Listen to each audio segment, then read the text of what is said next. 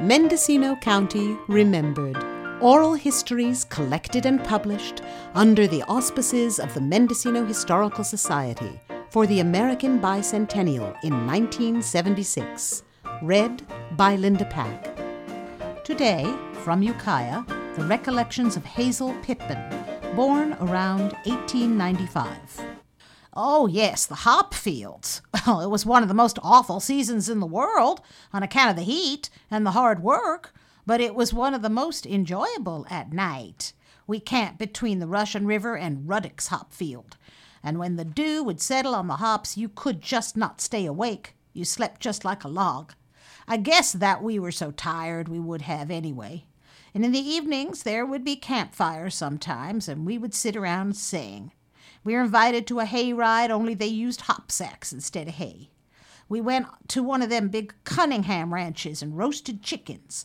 We would put clay around them and wrap them in leaves and put them in the hop fire that dried the hops. Now, the hop fields, they were low pole. The vines, they would cut through anything, so we wore these long-sleeved dresses with cuffs, and we had mittens made from cast-off stockings. Everybody wore black cotton stockings in those days.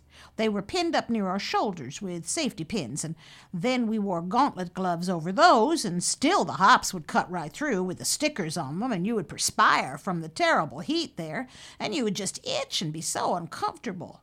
There was a lot that was disagreeable, but we made a penny a pound, and if you could pick 100 pounds a day, there was a whole $1.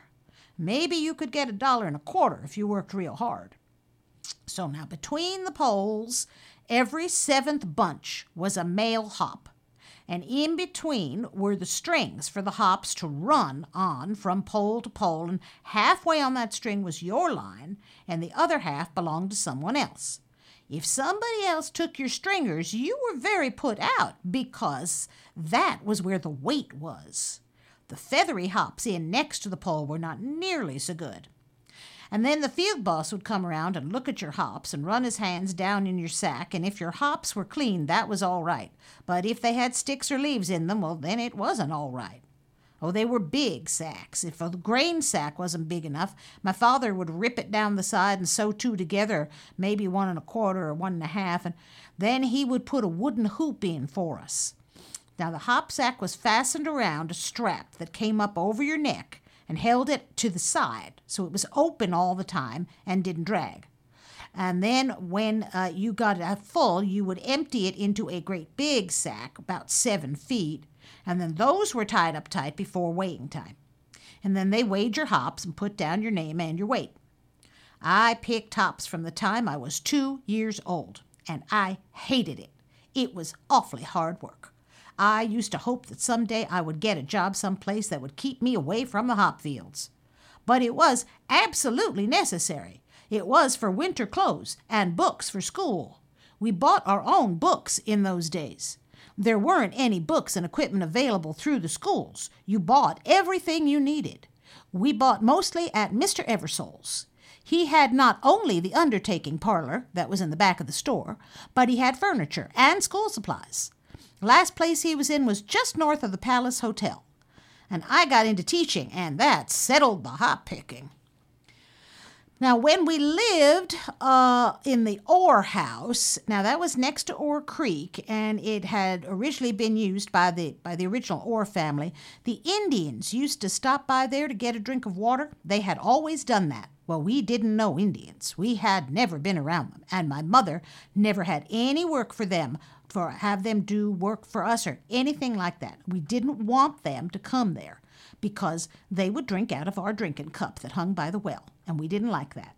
So I used to bring out my little folding lunch kit, which was black, and see, they thought that was a camera, and they thought that if their picture was taken, they would die. And so they didn't want that to happen. So that was the way we got rid of them. See, the women came and did the housework and the washing. And when they came, you had to feed them their breakfast. And then they brought their husbands along, and they had breakfast too. And then they had lunch. And then you had to get a flour sack and put biscuits and different articles of food in that for them to take home. Well, by the time you got done, it was cheaper to do your own wash. You've been listening to the recollections of Hazel Pittman. To learn more about Mendocino's rich past, visit any of our county's many excellent museums, libraries, and historical societies.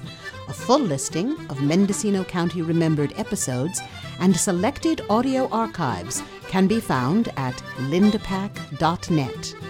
Mendocino County Remembered is produced by Mary Eigner and Linda Pack for KZYX and Z.